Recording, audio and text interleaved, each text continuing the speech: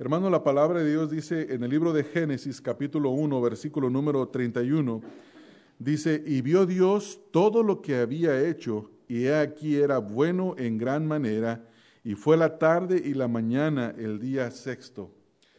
La palabra de Dios nos dice que cuando Dios creó los cielos y la tierra, Dios creó al primer hombre, la primera mujer, todo era bueno en gran manera. Sin embargo, cuando leemos un poco más adelante, en Génesis capítulo número 3, encontramos el origen del pecado y encontramos el origen de todos los problemas que hay en este mundo.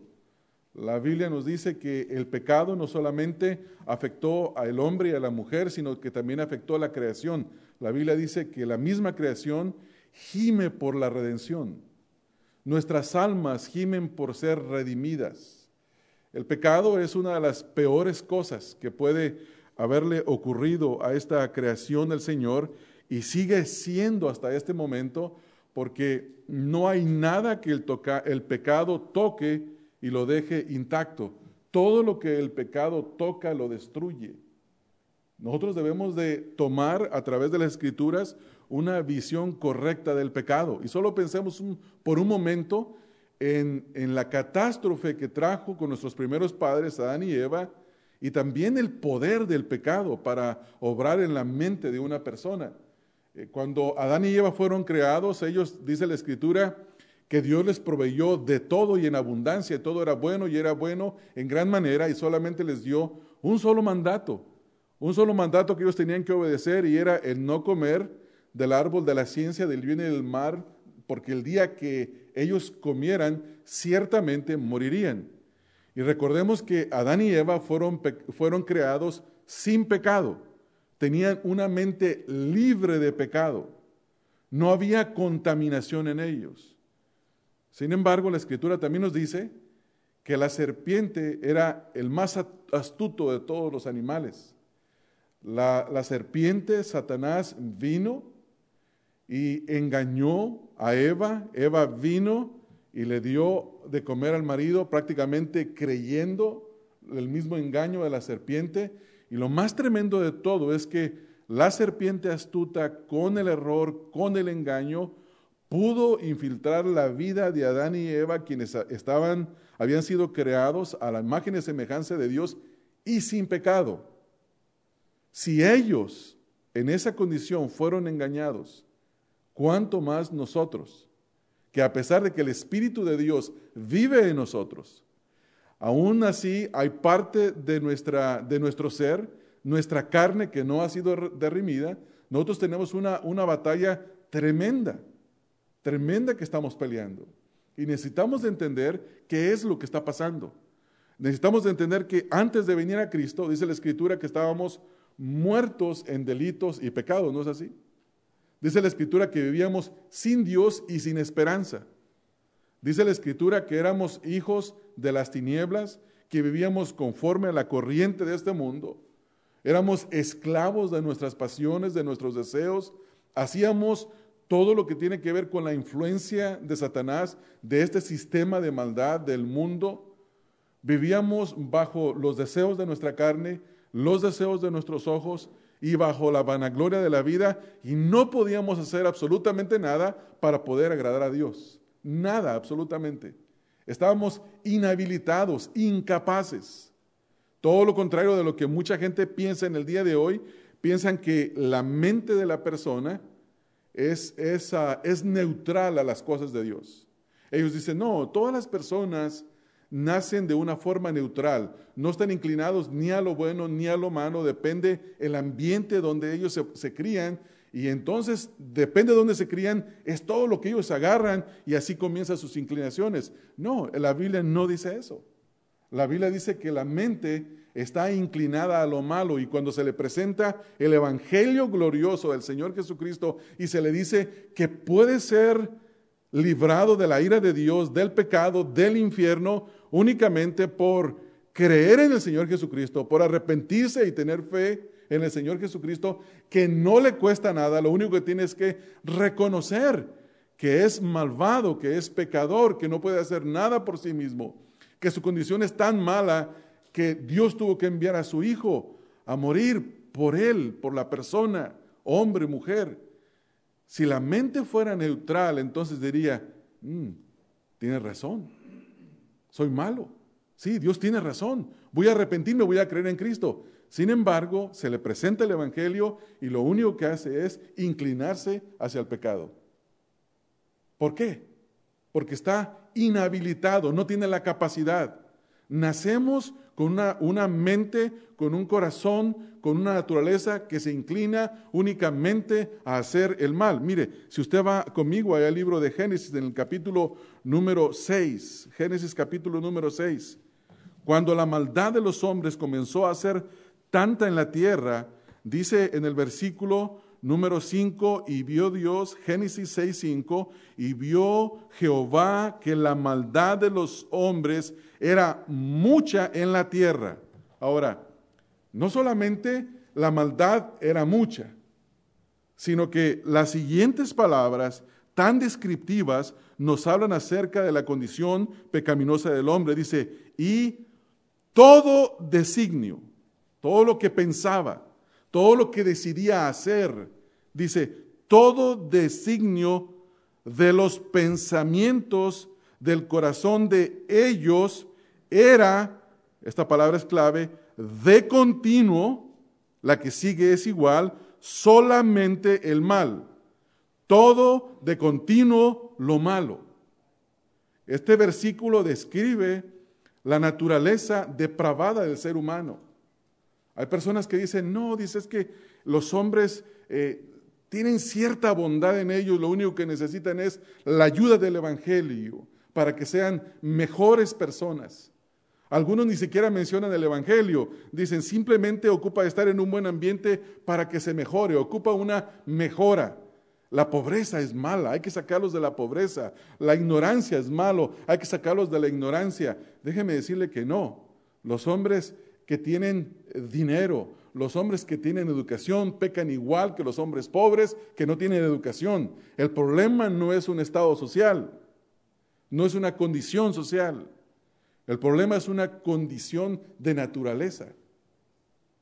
Pero cuando viene el Evangelio a nuestras vidas, cuando Dios en su gran misericordia nos llama por la gracia del Señor Jesucristo y venimos al conocimiento y a la gracia del Señor Jesucristo y recibimos lo que los teólogos llaman el llamado irresistible de Dios, Dios, su Espíritu Santo, vence toda resistencia de nosotros al Evangelio. Yo no sé si a ustedes les pasó, pero cuando nos hablaron antes de convertirnos al Señor Jesucristo, ignoramos el Evangelio. No fuimos al Señor Jesucristo. Y había razones. No nos interesaba ir, o si pensábamos en las condiciones que había que abandonar cierto pecado, o pensábamos en la presión social que nuestros padres o nuestros hermanos o nuestros amigos nos iban a atacar, y decíamos, no, mejor no lo sigo.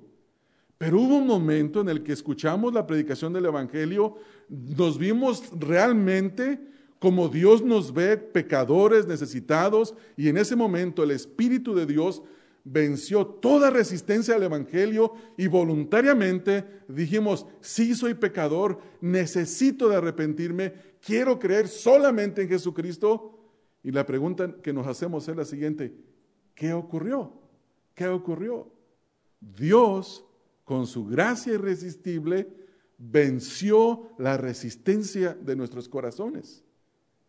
Y después en ese momento, no solamente nos hace nacer de nuevo, sino que nos justifica delante de Él. Nos pone en un estándar correcto delante de Él. Nos recibe. La justificación es un término legal que cambia la condición de una persona, que remueve el juicio, la condenación. Por eso dice Pablo en Romanos 8:1, ahora pues ninguna condenación hay para los que están en Cristo Jesús. ¿Por qué no hay condenación? Porque los justificó Dios. Pero en el momento de la conversión, Dios no nos salva solamente para quitarnos su ira, para rescatarnos del pecado o para librarnos del infierno, sino que nos salva con el propósito de que seamos hechos conforme a la imagen de su Hijo. Eso es lo que dice Pablo en Romanos 8:29. A los que llamó, los llamó para que fuesen hechos conforme a la imagen de su Hijo, para ser semejantes al Señor Jesucristo. Ahora, cuando nosotros vemos nuestra condición en el momento que Dios nos salva y luego volteamos a ver al Señor Jesucristo, hay una distancia infinita. No se puede llegar por los propios méritos. De la misma manera que Dios nos salva por gracia, por fe en el Señor Jesucristo gratuitamente, de la misma manera es Dios quien necesita de santificarnos para que este que está acá, que no es nada, este microbio pueda ser semejante a ese que está allá o esa roca. Vamos a ponerlo de esta manera. Yo pienso siempre en Yosemite, en la roca de Yosemite. Compare usted algo insignificante como un microbio, como una bacteria que ni siquiera lo pueden ver los ojos, comparado a la altura de esa roca, a la magnitud de esa roca. Y la idea es que esto que está acá tan microscópico llegue a ser como esta roca. Ese es el monumental trabajo de la obra de Dios en nuestra vida. Él poco a poco nos va llevando y nos va haciendo semejantes a la persona del Señor Jesucristo. Pero no solamente Dios perdona nuestros pecados, nos libra de su ira, nos salva del infierno, hace todo eso Dios, pero hace una obra que en lo personal creo que no es la más importante, pero es monumentalmente importante. Y es hacer que su Espíritu Santo more en nosotros. Porque fue el Espíritu de Dios quien nos dio vida. Y es el Espíritu de Dios quien nos capacita para que lleguemos a ser como el Señor Jesucristo. Entonces, en el momento en que Dios nos salva, comienza un proceso que la Biblia lo describe como la santificación progresiva. No la santificación. La santificación ocurre en el momento que nos justifica, Dios nos aparta y nos ve santos, perfectos, así como el Señor Jesucristo vio al ladrón en la cruz y le dice, en verdad te digo que hoy estarás conmigo en el paraíso. ¿Cómo es posible que un hombre condenado a muerte en la cruz pudiera estar delante de Dios en el momento que muriera? ¿Cómo? Es posible por los méritos y la obra de Cristo. Lo santificó, lo perfeccionó y lo hizo apto para estar delante del único y verdadero Dios, quien es perfecto, quien es santo, quien no puede mirar el pecado, que es apartado totalmente del mal. Entonces, ahí hay una santificación, pero luego viene otra santificación que ocurre desde el momento de nuestra conversión hasta el momento de nuestra muerte. En la muerte comienza la glorificación. Pero en ese proceso que usted y yo estamos acá, ya tenemos todas las promesas del Señor Jesucristo a nuestro favor. La justicia perfecta de Cristo se nos ha aplicado. Dios nos ve a nosotros como quien ve a su Hijo perfecto, limpio. Pero hay algo, a eso se le llama, los teólogos lo definen como la posición en Cristo. En Cristo estamos posicionados en un estándar perfecto y correcto delante de Dios, pero hay una realidad que es la lucha contra la naturaleza que aún no ha sido redimida, contra la carne. No esta carne física, pero sí al mismo tiempo algo que controla esta carne física, que es inmaterial, pero que produce todo aquello que es opuesto al fruto del Espíritu de Dios. Es totalmente contrario a Dios. Es antitético a Dios. No se asemeja en nada a Dios. Es opuesto totalmente a Dios. Entonces, es tremendo pensar que el Espíritu de Dios mora en mí, que yo soy una nueva criatura, pero que en mí queda un residuo que es la carne, con la que tengo que luchar, con la que tengo que batallar. Es una realidad que yo no necesito explicársela mucho, porque usted la vive día con día. Día a día la está viviendo, la está experimentando, y si es un verdadero creyente, se da cuenta que el Espíritu de Dios está ahí y que tiene deseos que tienen que ver con el glorificar a Dios, pero al mismo tiempo tiene deseos que tienen que ver con todo aquello que Dios odia y por lo cual Dios envió a su Hijo a este mundo. Y uno tiene esa lucha interna, y de eso es de lo que vamos a hablar nosotros en esta mañana. En Gálatas capítulo número 5, en el versículo número 16, encontramos nosotros un mandamiento, Gálatas 5, 16. El apóstol Pablo, después de haber hablado acerca de la justificación por la fe en Jesucristo solamente, de que nadie se puede justificar por las obras de la ley, de hablar acerca de cómo Abraham fue justificado, de cómo habla de una analogía de Sara y de Agar, de cómo uno es hijo de la libre, otro es hijo de la esclava, habla del propósito de la ley, nos habla cuál es el propósito, cuál es el propósito de esta ley, y es el ayo que nos lleva a Cristo. Luego en el versículo número 16 dice, digo pues, aquí le está hablando a un grupo de creyentes que entienden ahora la justificación, a un grupo de creyentes bajo los cuales no están bajo condenación, que están libres de la ira de Dios, que Dios los ha hecho aceptables delante de Él. Les dice, digo pues, y viene el mandamiento, y es, andad en el Espíritu y no satisfagáis los deseos de la carne. Se recuerda que la semana pasada vimos el mandato de Pedro a los creyentes de Éfeso, que les dice que desechando pues toda inmundicia y abundancia de malicia, les manda a desechar. ¿Por qué les manda a desechar? Porque ellos ya habían nacido de nuevo. En el capítulo 1, versículo 23 al 25, dice, siendo renacidos por la palabra de Dios. Lo más lógico, lo más normal, lo que Dios espera es que después que hemos nacido de nuevo, vivamos rechazando el pecado. Vivamos no queriendo tener nada que ver con el pecado. Y esto es lo mismo que Pablo está hablando aquí. Dice, digo pues, y luego la primera palabra dice, andad en el Espíritu. La palabra andar tiene que ver con conducirse, con caminar, con una conducta. Usa el término común, que es el caminar físico, y lo usa como una analogía, una comparación para decir, condúzcanse. Cuando una persona anda en pecado o anda haciendo cosas que no agradan, ¿qué es lo que decimos, hermanos? Ese anda mal, ¿verdad, hermanos? Y va a parar, va a terminar mal. Va a terminar muerto o va a terminar en la cárcel porque anda mal. Entonces Pablo dice, digo pues, andad en el Espíritu. Ese es el mandato, una parte positiva, andar en el Espíritu, y la parte negativa es, y no satisfagáis los deseos de la carne. La carne, vuelvo a insistir, la porción, la parte que aún no ha sido redimida, pero que será redimida, librada totalmente del pecado, pero sigue ahí y nos sigue dando guerra.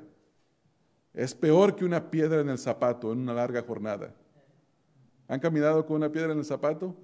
Es horrible, hermanos. Hay que quitarse el zapato y hay que sacar esa piedra. Esto es peor que eso. Ahora, esta carne tiene deseos.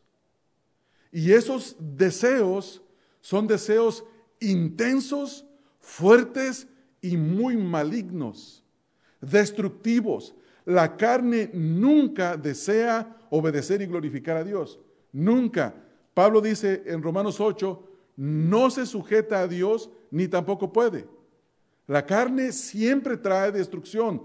Él mismo dice en Romanos 8 que si vive por la carne morirá, mas si por el Espíritu hace morir las obras de la carne, vivirán. Entonces el mandato es andar en el Espíritu y no satisfacer. La palabra satisfacer es dar, cumplir el deseo, proveer. Entonces Pablo está diciendo que debemos de caminar en el Espíritu y no proveerle a la carne para sus malos deseos. Hermanos, La carne solo puede desear. La carne no nos lleva a pecar. Somos nosotros los que vamos a traerle el cumplimiento de sus deseos. Cuando una persona anda en la carne, ella voluntariamente le dio. En el Parque de la Alhambra, mi esposa y yo vamos a caminar ahí y hay muchas ardillitas. Y las ardillas solo ven a una persona y corren hacia la persona y levantan las manitas y están así, a ver qué les van a dar. Y la gente les provee, les da. La carne no es, ojalá fuera como las ardillitas, pero es algo similar que se puede ilustrar y decir, la carne quiere, se te va a parar enfrente, va a levantar las manitas y va a abrir la bocota para que tú le des, pero tú le vas a proveer. Somos nosotros los que le damos y se nos manda no darle. Es decir que ahora que el Espíritu de Dios mora en nosotros, tenemos la capacidad de apartarnos, de no darle lo que la carne quiere. La carne, hermanos, quiere robar, mentir, adulterar, hacer todo aquello que es contrario a la voluntad de Dios. Ser racista, odiar, discriminar, insultar, difamar, fornicar, adulterar, todo tipo de pecado y quiere, y todos vamos a experimentar todos esos deseos malvados de la carne. No hay uno de nosotros en este cuarto, en este templo, que no experimenta esos deseos. Todos los experimentamos. No hay uno solo que está libre, que puede decir, no, yo nunca tengo el deseo de mentir. Mentiroso. ¿Ya mintió? No, yo nunca tengo el deseo de robar. Mentiroso. No, yo nunca tengo el deseo de difamar. Mentiroso. Todos, hermanos, tenemos esos deseos porque están en nuestra carne. Y Pablo los va a describir en el versículo número 19 al 21. Vamos a verlos y luego vamos a volver al versículo 17.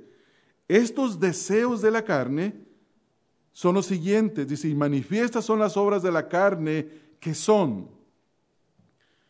Va a dar una lista del versículo 19 al 21. Sin embargo, estas no son todas las obras de la carne. Dice Gálatas capítulo 5 versículo 19, y manifiestas son las obras de la carne que son adulterio, pecados sexuales, fornicación, pecado sexual, inmundicia y lascivia. Todos estos son pecados sexuales. Y luego después vienen pecados de idolatría y hechicería. Idolatría, hechicerías, y luego viene una lista de pecados sociales, enemistades, pleitos, celos, iras, contiendas, disensiones. Y luego finalmente en el versículo 19 cierra con un pecado religioso, que es un pecado religioso, que son las herejías. Una vez más, los pecados sociales, envidias, homicidios, borracheras, pecados sexuales, orgías y cosas semejantes a estas, escuche esto, acerca de las cuales os amonesto, como ya os lo he dicho antes, que los que practican tales cosas no heredarán el reino de los cielos, el reino de Dios. No lo van a heredar. No podemos nosotros practicar esto. Somos llamados a apartarnos de esto, a no meternos donde hay cosas que motivan la inmoralidad en nosotros. Apartarnos de eso.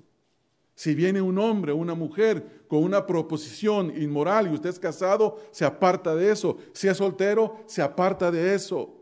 Si tiene la tentación de robar, se aparta de eso. Si hay alguien que viene y lo quiere provocar para hacer un pleito, se aparta de eso. Hace lo opuesto de eso. No le provee a los deseos de la carne. Cada vez que nosotros caemos es porque usted y yo voluntariamente, deliberadamente proveímos, hermanos. Es que me hicieron enojar. No, tú proveíste para tu ira. Es que no puedo aguantar la tentación. No, es que tú estás proveyendo. Somos nosotros. El diablo no tiene la culpa. Como decía un falso maestro en los 90s. Quiero decirles a todos ustedes que Satanás está en contra de mí y estoy haciendo tanto daño a su reino que me va a personificar. Si usted me ve en una cantina o con una prostituta, no soy yo, es un demonio. Oh, ¿de veras? Seguro que ya habían dado, ¿verdad? Este era un hombre que tenía un programa acerca de demonios, acerca de todas las cosas, que no era un falso maestro. Y hay un dicho muy famoso que dice, es que el diablo me hizo que lo hiciera. No, Satanás no te va a hacer hacerlo. Aquí el versículo nos dice a nosotros, y no satisfagáis, no les proveas, no pongas a la mano, no le metas la comida en la boca. No le metas la comida en la boca a la carne para que no peques. Somos nosotros, hermanos. Necesitamos de aprender a apartarnos de los deseos de la carne. Usted y yo tenemos esa obligación. Vivimos bajo esa obligación por la capacitación del Espíritu de Dios en nosotros.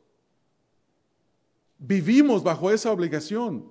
La próxima vez que usted se sienta tentado, no diga que es tentado porque es que se lo están poniendo ahí. No, usted se está poniendo. No diga, es que ahí es que me empujaron. No, nadie te empujó.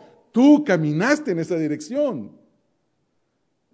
Muchos problemas en la familia, por ejemplo. Cuando mencionaba en la escuela dominical, si mi esposa no me habla de una manera apropiada, si yo no le hablo a mi esposa de una manera apropiada, si mis hijos no me responden de una manera apropiada, inmediatamente nos ofendemos y queremos imponernos. Y estamos proveyendo, hermanos. Dios nos ha dado las herramientas, Dios nos ha dado el poder para no satisfacer los deseos de la carne. Por eso dice el versículo, en la parte del versículo anterior, 16, digo pues, andad en el Espíritu. ¿Qué es andar en el Espíritu? Andar en el Espíritu es hacer lo que dice el versículo 21 al versículo 22 al 23, más el fruto del Espíritu. Note lo siguiente, ¿alguna vez usted ha visto a un árbol de naranja pujando para crear naranjas? Quiero sacar una naranja y esforzándose. No. ¿Por qué salen naranjas? Porque es su naturaleza. Sale la florecita, se cae y luego la bolita empieza a crecer, a crecer, a crecer, a crecer, a crecer, a crecer y llega al punto que madura y se cae. ¿Por qué? ¿Por qué dio naranjas? Porque es su naturaleza. Los hijos de Dios tenemos el Espíritu en nosotros. Y el Espíritu produce este fruto que dice aquí, más el fruto del Espíritu es amor, que es lo contrario del odio, gozo, lo contrario de la tristeza, de la depresión, paz, lo contrario de la ansiedad, paciencia, es la resistencia que se crea para poder resistir, benignidad, es el poder ser compasivos con los demás y proveer, la bondad que está acompañada con la benignidad para dar, la fe para perseverar y esperar en el Señor, la mansedumbre para mantenernos bajo control en los momentos difíciles de ataque, la templanza que nos hace estar como esos motores que están bajo esa temperatura tremenda y aunque están calientes no se derriten. Tienen una templanza. Usted sabe lo que es el acero templado, ¿verdad, hermanos? El acero templado fue hecho con una resistencia especial. Y nosotros tenemos esa templanza del Espíritu de Dios. Y luego dice más adelante, en el versículo número 23, mansedumbre, templanza. Y hay una cosa tan importante, la última frase, contra tales cosas no hay ley. La Biblia dice que la paga del pecado es muerte, que el pecado es la infracción de la ley. El que vive bajo el Espíritu de Dios, la ley de Dios no lo condena. No lo condena. Porque el fruto del Espíritu es todo lo opuesto a violar la ley de Dios, todo lo opuesto a los deseos de la carne. Entonces el mandato es andar en el Espíritu, caminar en el Espíritu y no satisfacer los deseos de la carne. Ahora, note lo que dice el versículo 17, que no lo tocamos, lo saltamos. Este versículo número 17 describe la guerra interior, la lucha. Dice el versículo número 17, porque el deseo de la carne es contra el Espíritu y el del Espíritu contra la carne. Es decir, que el Espíritu Santo va a producir deseos que glorifican a Dios y la carne va a producir deseos que destruyen nuestra vida y no traen gloria a Dios. Ahora, nota lo siguiente. Estos deseos son independientes de nosotros. En el versículo 17 dice, y porque el deseo de la carne es contra el Espíritu y el del Espíritu contra la carne, y estos se oponen entre sí, son adversarios. ¿Sabe usted lo que hace un adversario en una guerra? Para poder terminar la guerra, tiene que matar a su adversario. No hay paz permanente hasta que el adversario no mata a su contrincante. Tiene que haber una destrucción. Y la misma idea está aquí, y estos se oponen entre sí, pelean el uno al otro para que no hagáis lo que quisieres. ¿Qué es lo que queremos? Nosotros queremos las dos cosas. Tenemos deseos malos y tenemos deseos del Espíritu. Pero somos mandados a no proveerle a la carne, sino obedecer al Espíritu de Dios. Entonces, proveer significa tomar una acción. Es algo que usted tiene que hacer, algo que ya está capacitado para hacer por el poder del Espíritu Santo. Y es la obediencia a poder andar en el Espíritu y no satisfacer los deseos de la carne. Ahora, si vemos nosotros y nos hacemos la siguiente pregunta es, bueno, ya sé lo que tengo que hacer, ya entiendo un poquito más de la lucha espiritual, y la pregunta que siempre debemos de responder es, ¿y cómo le hago? Yo quiero saber cómo hacerle. ¿Usted no quiere saber cómo hacerle? En primer lugar, un verdadero creyente va a desear saber cómo. Y en segundo lugar, se va a esforzar por hacerlo, por pelear. La respuesta nos es dada, hay varias porciones de la Escritura, pero una de las respuestas nos es dada en el pasaje que estudiamos esta mañana en Romanos capítulo número 8. Romanos capítulo número 8. En el versículo número 13, Romanos 8:13,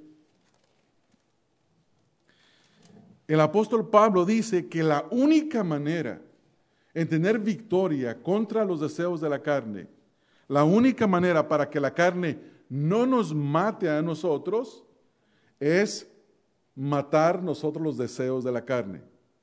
Entonces, tenemos que pensar un poco en esto. Versículo número 13 dice, Romanos 8:13, porque si vivís conforme a la carne, moriréis, mas si por el Espíritu hacéis morir las obras de la carne, viviréis. Ahora, note los contrastes. El primer contraste que yo veo en este versículo 13 es vivir conforme a. El creyente puede vivir conforme a la carne o conforme al Espíritu, pero el vivir conforme a la carne o conforme al Espíritu trae dos resultados que son opuestos, son dos contrastes: muerte y vida.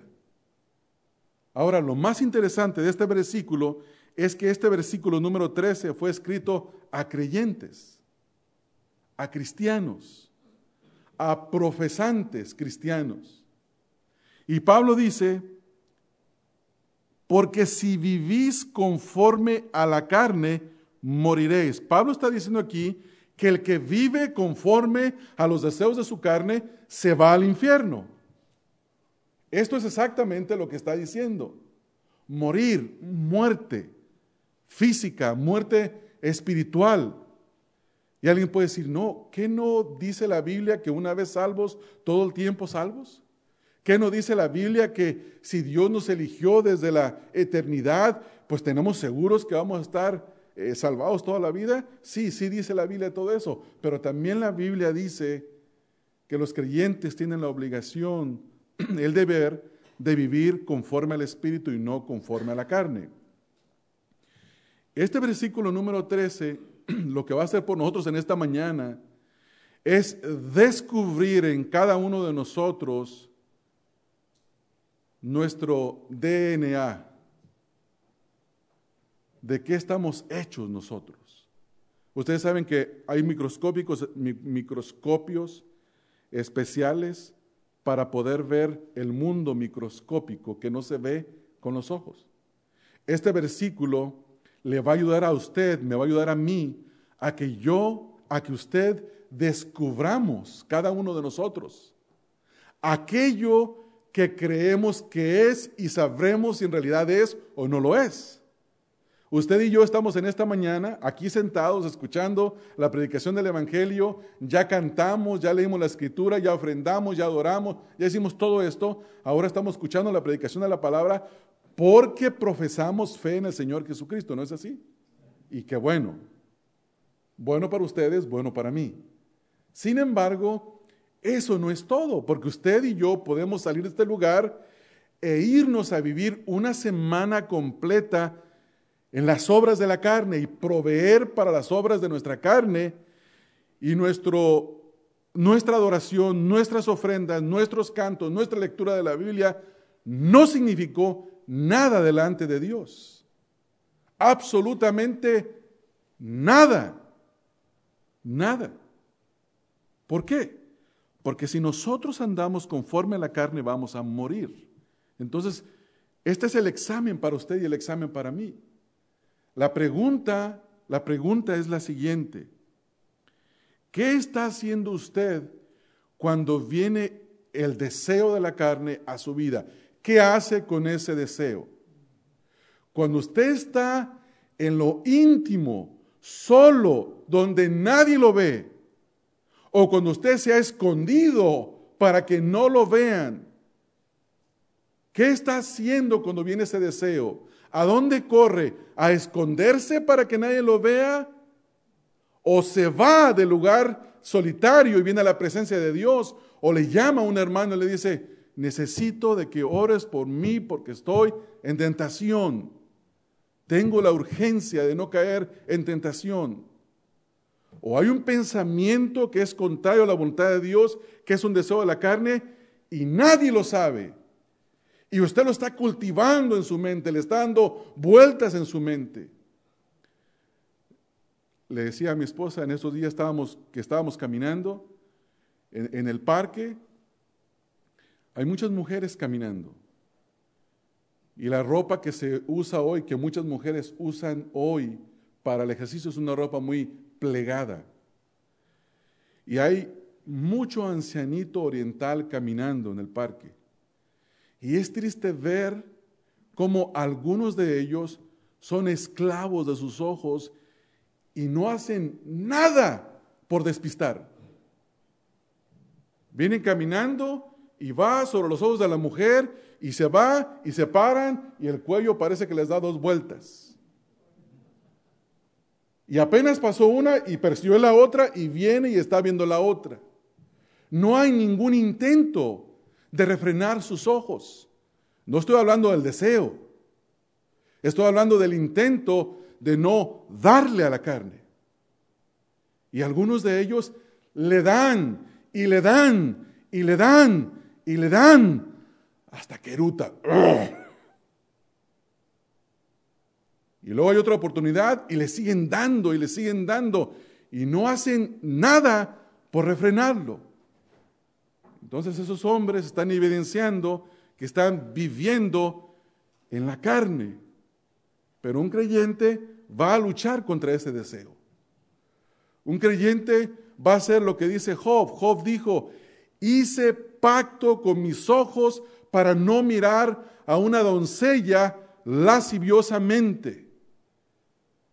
Educó sus ojos. Y tenemos que domar los ojos, domar los oídos, domar los pensamientos íntimos que nadie ve. Nadie. Ese es el pensamiento, el pecado más peligroso, el pecado de la mente, porque nadie lo ve. Usted lo puede cuidar, lo puede atesorar, lo puede tener y dice, esto es mío, nadie lo ve, nadie lo conoce. Yo aquí le doy, como el cerdo que se mete al lodo y se zambute y solamente saca el hocico para agarrar aire porque no puede vivir enterrado en el lodo. Y luego se sale del lodo y como si no pasara absolutamente nada. O como aquel perro, como dice la Escritura, que se vomita y luego se traga el vómito. ¡Qué asqueroso! Esas son ilustraciones para hablar acerca de andar en la carne. Nos manda la Escritura no vivir. ¿Por qué? Porque si vivimos en ella, hermanos, vamos a morir. No importa que seas bautista del sur, del suroeste, del este, American Baptist. No importa quién seas. No importa que seas hijo de Billy Graham, de la persona más famosa. Si andamos conforme a la carne, vamos a morir. Esto es lo que dice la Escritura. Y luego la otra parte es, pero, de acuerdo al versículo 13, más si por el Espíritu, note, por el Espíritu, no es en mis fuerzas. Usted y yo no podemos vencer a nadie. La carne es peor que nosotros, es muy poderosa. Usted y yo no tenemos poder en nosotros mismos. Necesitamos depender del Espíritu de Dios para vencer. Dice, más si por el Espíritu. Ahora, esto es tremendo, dice, por el Espíritu, pero luego nos manda la responsabilidad de nosotros, los creyentes. Hacéis, soy yo quien lo tengo que hacer. El Espíritu me va a traer a mi mente la palabra de Dios. El Espíritu me va a presentar personas que me exhortan. El Espíritu va a activar mi conciencia. El Espíritu me va a hacer saber que estoy mal. Y si yo me brinco como un toro salvaje, que no hay lienzo que lo detenga, le ponen uno, lo brinca, le ponen otro, lo brinca. O como esas vacas dañeras que se meten entre los alambres, se raspan, se rasgan, pero van a comer maíz porque les gusta dañar el maíz, y a veces los campesinos le ponen una estaca de madera de un árbol, de una rama que estaba así, se la ponen atravesada para que al querer meterse por el alambre, la estaca hace esto y no puede pasar. De alguna manera, yo no sé cómo le hacen, se meten. No hay restricción que les sirva. No importa qué restricción les ponga, lo van a brincar. La carne así es, hermanos. Y nosotros tenemos todas las restricciones que nos da el Espíritu de Dios, su palabra, los hermanos, las consecuencias. Si yo tengo la tentación de adulterar, yo como pastor tengo que pensar, mi esposa que tanto amo me va a aborrecer. Mis hijos que me ven me van a aborrecer. La iglesia se va a afectar. No puedo volver a ser más pastor. ¿Qué acaso no son esas suficientes motivaciones para decir, Señor, ten misericordia de mí, quita de mí este pensamiento, no me dejes caer en el adulterio, porque hay mucho que perder, aparte de la comunión con el Señor, que es lo más importante? La burla social, el estigma que queda en la mente y en el corazón de las personas, ellos mismos, y el estigma de las personas, ¿cómo lo van a ver?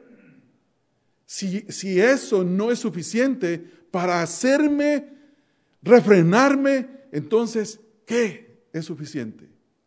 Pero el creyente tiene a su disposición el dunamis, el poder del Espíritu Santo. Esa es la promesa.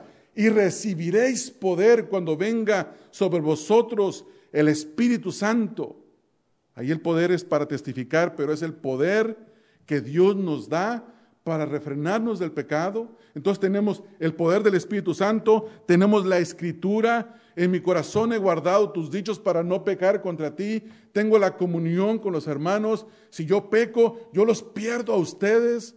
Pierdo su afecto, su cariño, pierdo mi posición honorable que el Señor me ha permitido tener en la iglesia. Y si eso no es un freno para mí, entonces, ¿qué? Voy a morir. Y todo lo que yo dije con mi boca, y venir bien vestido el domingo, y venir de traje, y tener una apariencia de piedad, fue solo farsa. Fue solo farsa. No mora el Espíritu de Dios en mí. Estoy bajo mis delitos y pecados, bajo la condenación y la ira de Dios. Hermanos, este es un versículo que le va a sacudir su mente de usted, que va a sacudir mi mente y que deberíamos salir de este lugar como después de que ocurre un temblor que nos quedamos medios temblorosos. ¿Está temblando? No, está moviendo la silla. Oh, pensé que estaba temblando otra vez. Hermanos, hoy en esta mañana es la hora para que usted y yo veamos. Y déjeme decirle una cosa. Este no es un susto que Dios le está poniendo. Esta es la misericordia de Dios de hacerlo ver a usted, de hacerme ver a mí, de que si vivimos así, vamos a morir. Y no está el Espíritu de Dios en nosotros. Si lee usted un poquito el contexto, aquí en Romanos capítulo número 8, dice en el versículo número 8, ahora pues ninguna condenación hay para los que están en Cristo Jesús, los que no andan conforme a la carne, y sí andan conforme al Espíritu, sino conforme al Espíritu, porque la ley del Espíritu de vida en Cristo Jesús me ha librado de la ley del pecado y de la muerte. Ahora, este versículo es sumamente importante. ¿Por qué? Note la palabra librado. Antes, sin Cristo, éramos esclavos del pecado, esclavos de Satanás. No podíamos, aunque deseáramos. No podíamos. Estábamos atados con una cadena y no podíamos liberarnos. Hacíamos lo que nuestro amo, Satanás, el pecado, nos dictaba. Pero cuando vino el Señor Jesucristo, rompió la cadena, nos liberó de la esclavitud y nos compró a precio de sangre y nos hizo sus esclavos. Ahora somos esclavos del Señor Jesucristo. Versículo número 3. Porque lo que era imposible para la ley, por cuanto era débil por la carne, Dios enviando a su Hijo en semejanza de carne, de pecado, y a causa del pecado, condenó al pecado en la carne. Dios ya pagó el precio por el pecado, que es la muerte, para que la justicia de la ley se cumpliese en nosotros, que no andamos conforme a la carne, sino conforme al Espíritu. Note que Pablo no tiene un problema de comunicación. Pablo no era un hombre con falta de verso, no era un hombre bien letrado, que le sobraban las palabras y sobre todo estaba inspirado por el Espíritu Santo. Estas son las palabras del Espíritu Santo. Y si está repitiendo, los que no andan conforme a la carne, sino conforme al Espíritu, no andan conforme a la carne, sino conforme al Espíritu. El Espíritu de Dios quiere que en esta mañana usted y yo se nos quede bien grabado que no debemos de andar conforme a la carne, sino conforme al Espíritu. Y luego dice más adelante, el versículo número, me quedé en el 5 o en el 4, hermanos. 5, ¿verdad? Por lo que los que son, note esto, habla de propiedad. Los que son de la carne piensan en las cosas de la carne, pero los que son del Espíritu, en las cosas del Espíritu. ¿De quién somos nosotros en esta mañana? ¿Soy de Cristo o soy de la carne? ¿Cristo me compró a precio de sangre y me hizo suyo, o todavía estoy en mis delitos y pecados? ¿De quién soy? Y aquí la respuesta está dada. Los que son de la carne piensan en las cosas de la carne. Entonces yo tengo que pensar, el hecho de que yo piense en las cosas de la carne, eso no quiere decir que soy de la carne. El problema es que si pienso y luego hago, entonces sí soy de la carne y no hago nada para apartarme de eso. Pero si lucho, si caigo y peco y me levanto y pido perdón y me reconcilio con el Señor, con las personas, y luego vivo luchando y me arrastro en la presencia de Dios y digo, líbrame, Señor, de esto que me está consumiendo, que me está arrastrando. ¿No siente usted, hermano, que el pecado es así? Yo sí, hermanos. Yo sí. Y me quiere agarrar y me quiere arrastrar como si fuera un perro que tiene una cadena puesto, pero no estoy perro ni tengo cadena. Soy libre en Cristo Jesús. Y aunque Él diga, te tengo, no me tiene. No me tiene. Es Cristo que me tiene asido. Y yo tengo que decir al pecado, no me tienes asido. Es Cristo que me tiene de su mano. Y a Cristo sirvo. Decida, hermano, cortar. Yo no sé qué cosas tiene que cortar hoy, pero seguramente que hoy tiene que cortar algunas cosas. Yo no sé qué hay en su corazón, sí sé qué hay en este corazón, hermanos, y sé lo que tengo que cortar. Y lo estoy cortando, y estoy peleando, y estoy luchando. Y déjeme decirle que la lucha no es agradable. No, la escena que nosotros vemos en el versículo número 13 no es agradable. Hay que hacer morir. La figura que Pablo tiene en mente es la de un gladiador, de un soldado romano que contiende contra el enemigo y que lo va a matar o va a utilizar su espada grande de 2 filos y le va a cortar la cabeza de una vez por todas, o va a sacar su daga que cargaban, una daga corta de aproximadamente 16 pulgadas, que la tocaban y todas las estocadas que ellos daban eran mortales. Tenemos que sacar la espada del Espíritu, tenemos que sacar la daga del Espíritu y matar. Me viene a mi mente la ilustración de el pecado de Saúl. A Saúl se le mandó ir y destruir a los amalecistas y destruir todo.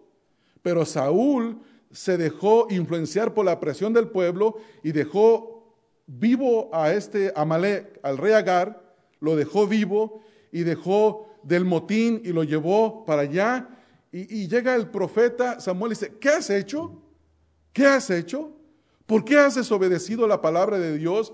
Por cuanto desobedeciste la palabra de Dios, desechaste la palabra de Dios, Dios te ha desechado para que no seas rey. Y Samuel sale y mata y destruye a Agar, hermanos.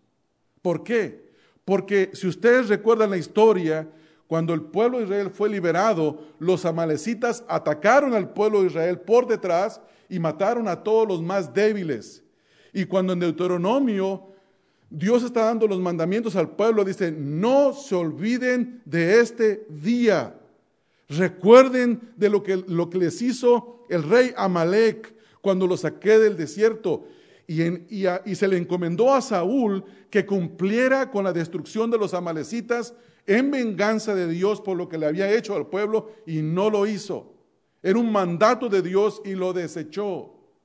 Hermanos, nosotros tenemos que cortar en pedazos el pecado, porque si no lo hacemos, Dios nos desechará a nosotros.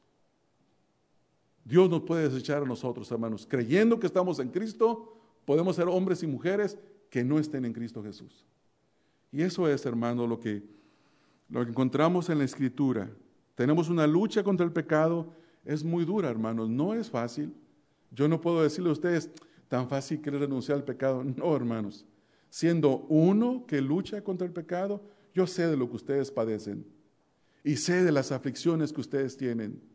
Y conozco todo exactamente. Lo mismo que experimentan ustedes es lo mismo que yo experimento, pero también sé que la palabra de Dios nos puede dar victoria a nosotros en esta hora. Y que si no había ese deseo de asesinar, de matar los deseos de la carne, usted tiene que comenzar hoy.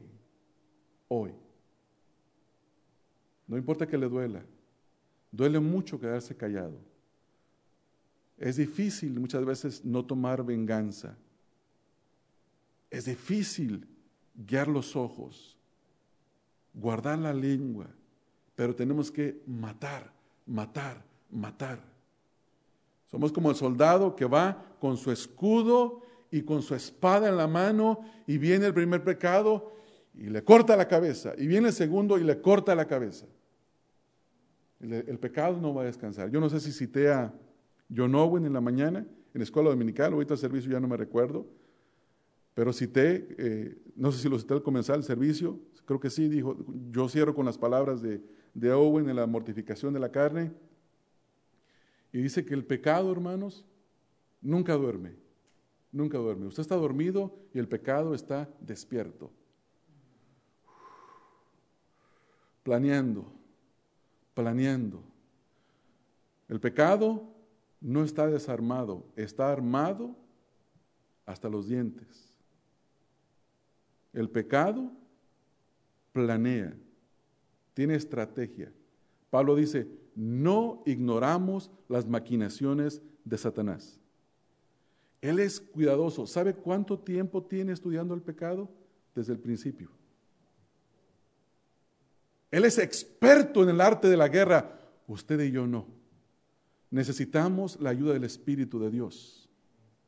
Él tiene haciendo lo mismo generaciones y generaciones.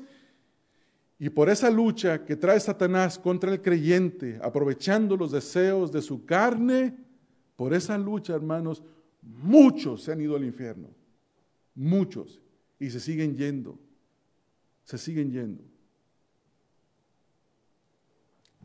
La semana pasada, mi hija tenía 2 alcancías y me decía, quiero cambiar mis monedas.